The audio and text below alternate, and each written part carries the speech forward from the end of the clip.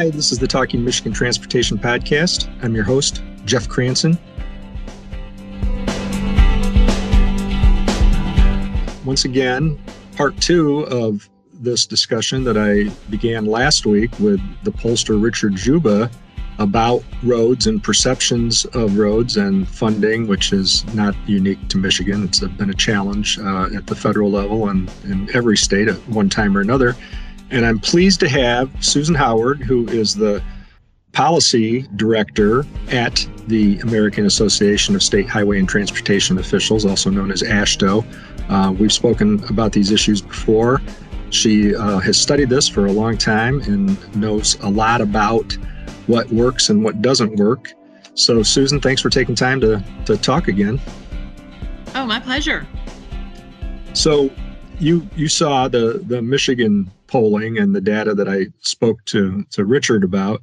Give me your thoughts, whether that's, a little bit contradictory to what you've seen at the national level, or if it dovetails with what you know from your experience. Just give me your high level view.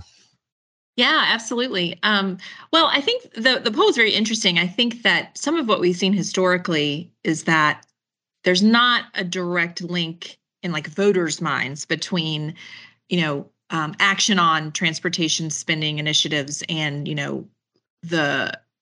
how they're going to vote at the ballot box for state legislative races and things like that. There's been some studies around that, looking at different ballot initiatives or different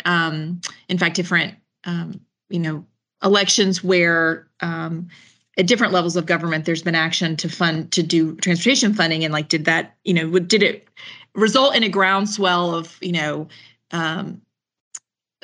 certain decisions made at the ballot box on the kind of ramifications of that. And generally, there hasn't been too much of a nexus there in terms of that direct tie. And so the message from that has been okay, state legislatures and others, even Congress, be brave, take the vote. It won't have the political consequences that you think it might. If you demonstrate to the voters and the citizens what you're going to get from the increase you're proposing, they'll often go along with it or won't hold you accountable for increasing the gasoline tax or doing other spending initiatives. At the federal level, we've seen a lot of hand-wringing about the vote last year on the IIJA and the very small number of Republicans in the House who supported it, and many of whom are now facing or have faced primary challenges. So it's very much it took on a higher level,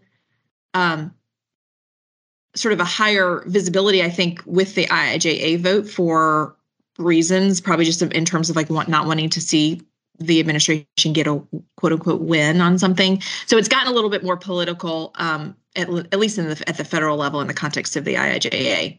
Yeah, because the IIJA wasn't tied to a specific tax increase. I guess you could make your arguments about government spending overall, but you weren't burdening the taxpayers with a specific new tax because of it. So Right. So yeah, that's interesting. Talk a little bit about that history. For a long time, a lot of states tried to educate their constituents on, what the donor state thing meant, and that's became kind of ensconced in people's mindsets. In Michigan, for instance, that we're a donor state, we never get back from the federal level. Well, that's really a myth now. That hasn't been the case in a long time because the trust fund has been basically broke and the general fund has been used to prop it up, right? Absolutely. Yeah. There really are. I don't want to say there's no donor states. I think Texas would make the argument that they still are a donor state, but we do not have that dichotomy in the same way anymore. And you're exactly right. It's because since 2008, when we had our first highway trust fund crisis, the Congress has taken action to move general fund revenue over to the trust fund to keep it solvent.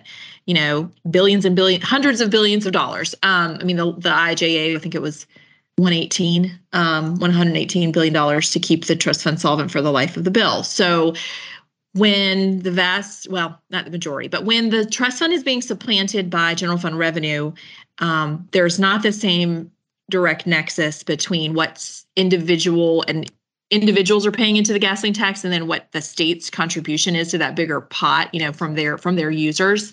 It's just not the same calculation as it used to be, because we're moving away from a full user pay system, as we call it. A user pay system is one where there's contributions to the asset by the people that are using it, but with more and more general fund revenue propping up federal transportation investment, that's just not the case anymore.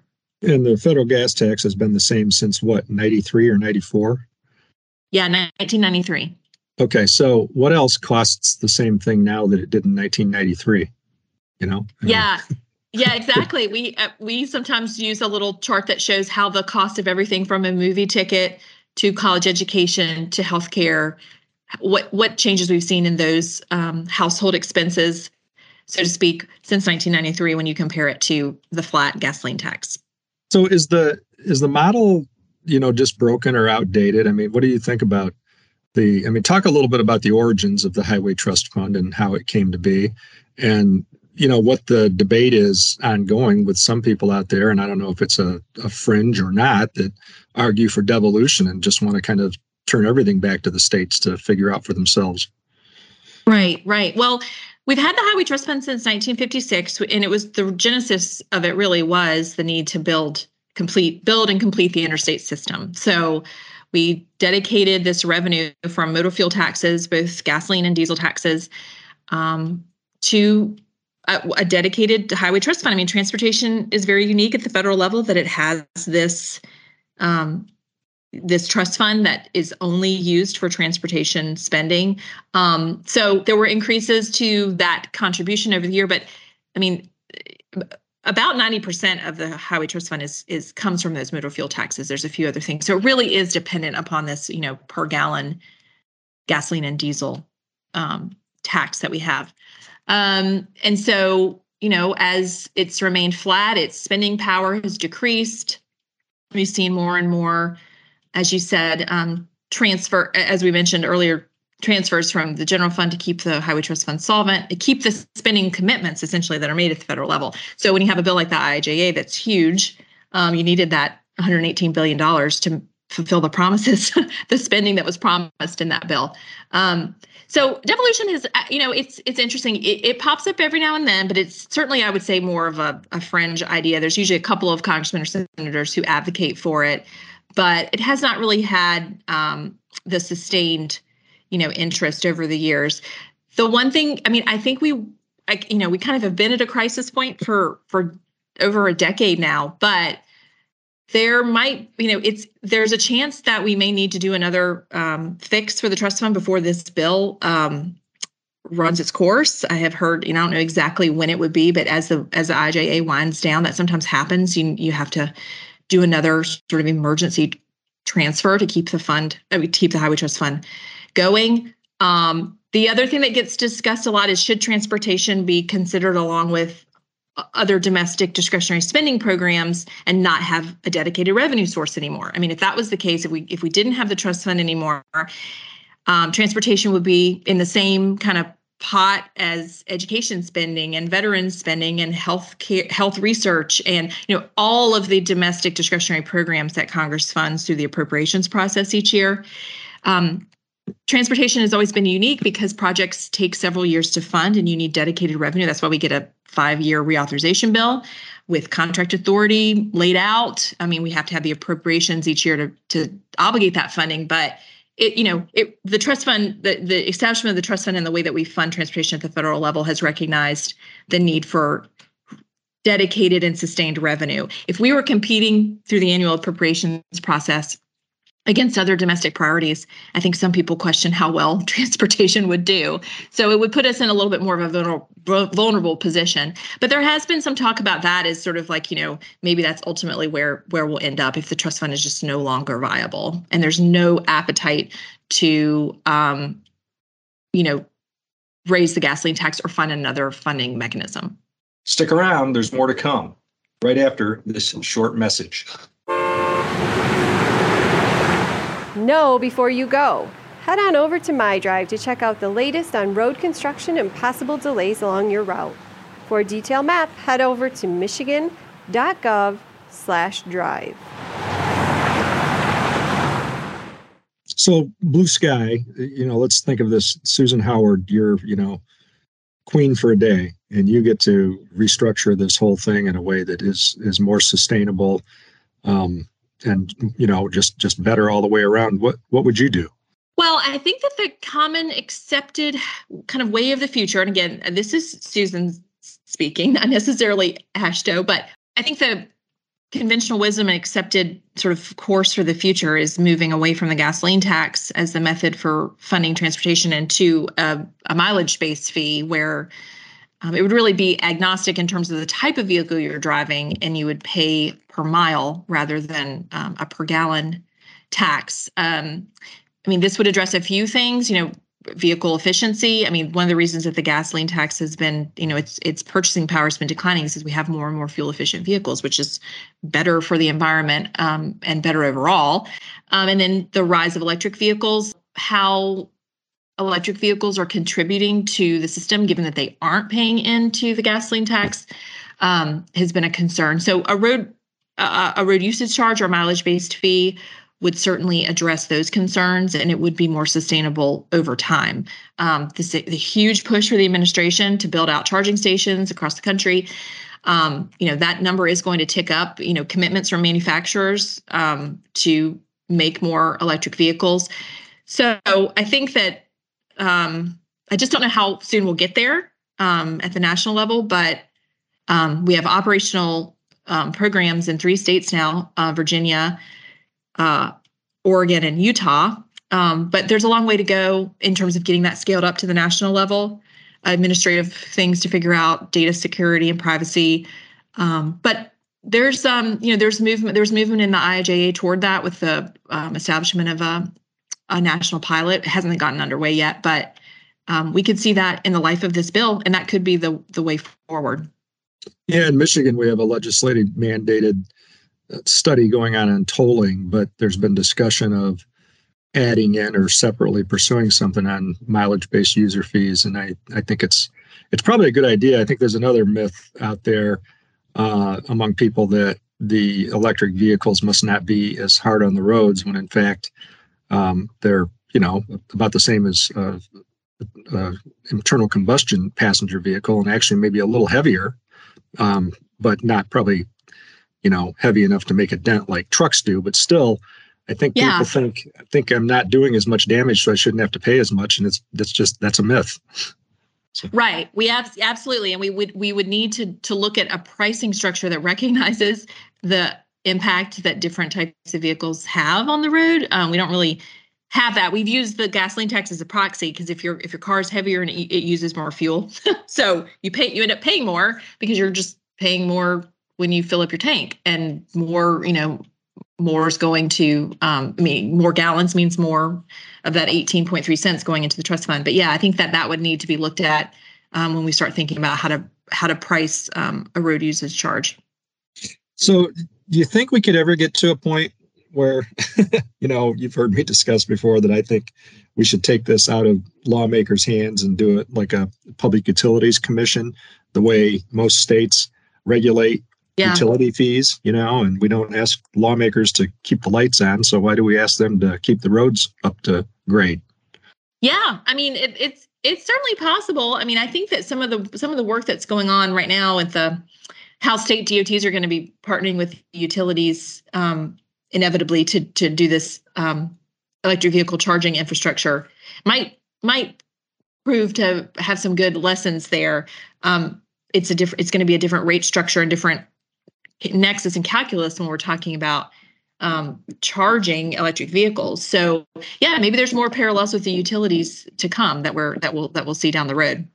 Yeah, I'd be very interested in that, because I just think that as long as we're relying on this, it's always going to be a political football, and it's just always going to be very difficult. Nobody wants to take the tax vote.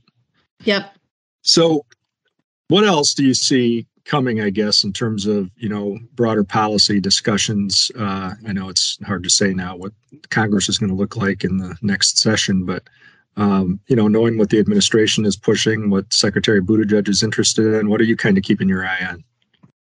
Well, we're very focused on implementation of the IIJA, and that includes a lot of different things. But on the policy side, quite a lot of new programs that, almost a year into the bill, we're beginning to see requests for information, requests for comments, and rulemakings coming out. There's a number of substantial discretionary grant programs that we'll see rolled out soon. But expect in the next couple months, when we hit the 1-year anniversary of the IIJA, to have lots of pomp and circumstance, I would imagine, around that, and touting the successes. There certainly have been a lot of milestones achieved so far. But I really think, there's a lot of, we have been so focused on the funding, but there is a lot of policy in the bill, and we're getting to the point now where more and more of that will be coming. And so that'll keep us busy for the next few years, for sure.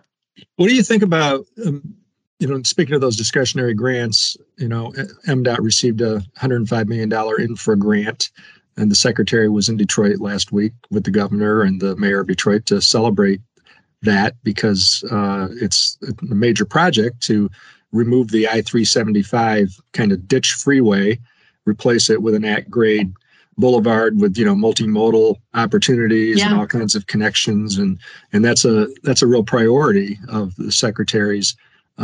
So tell me your thoughts on that, and whether you see that becoming, more popular around the country.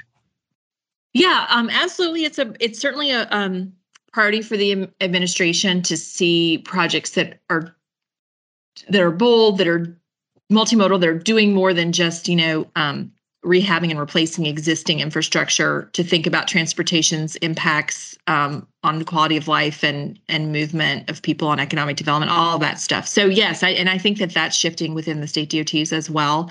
We have responsibilities that we have to keep our system safe and operational. A lot of that is not big splashy projects. A lot of it is the routine day-to-day stuff that we do to operate and maintain the system. But certainly, I think I think state DOTs are thinking about a lot of these big projects in new ways. We're getting populations involved in the engagement process that we maybe didn't as much in the past. And it's a big focus for this administration, but I think it'll be a legacy for the future. I mean, I think that they're laying the groundwork for, I think, how we'll look at transportation in the future, and certainly some of these discretionary grant programs, and even projects that are done through formula funds. I think, we shouldn't discount that either. Those federal dollars that states have discretion over. There'll be some real landmark projects, hopefully, and will help us see the future way for transportation in our country. Very well said. Thank you, Susan, for taking time to talk about these things. We'll be talking more, like you said, as IIJA marks a milestone, and there's other, celebrations and other grants that are awarded. There's going to be a lot more to talk about on this front. So I'll look forward to talking with you again.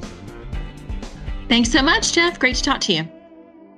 Thank you again for listening to this week's edition of the Talking Michigan Transportation Podcast. I also want to thank Randy Devler for his work producing this week's podcast, Jesse Ball, MDOT social media coordinator, who proofreads the show notes and helps with all kinds of things related to getting this done every week, and Courtney Bates, who does a great job putting the podcast together in a format so it can be posted, and Sarah Canugs Connect in our office, who also helps with the production and the transcription of the podcast.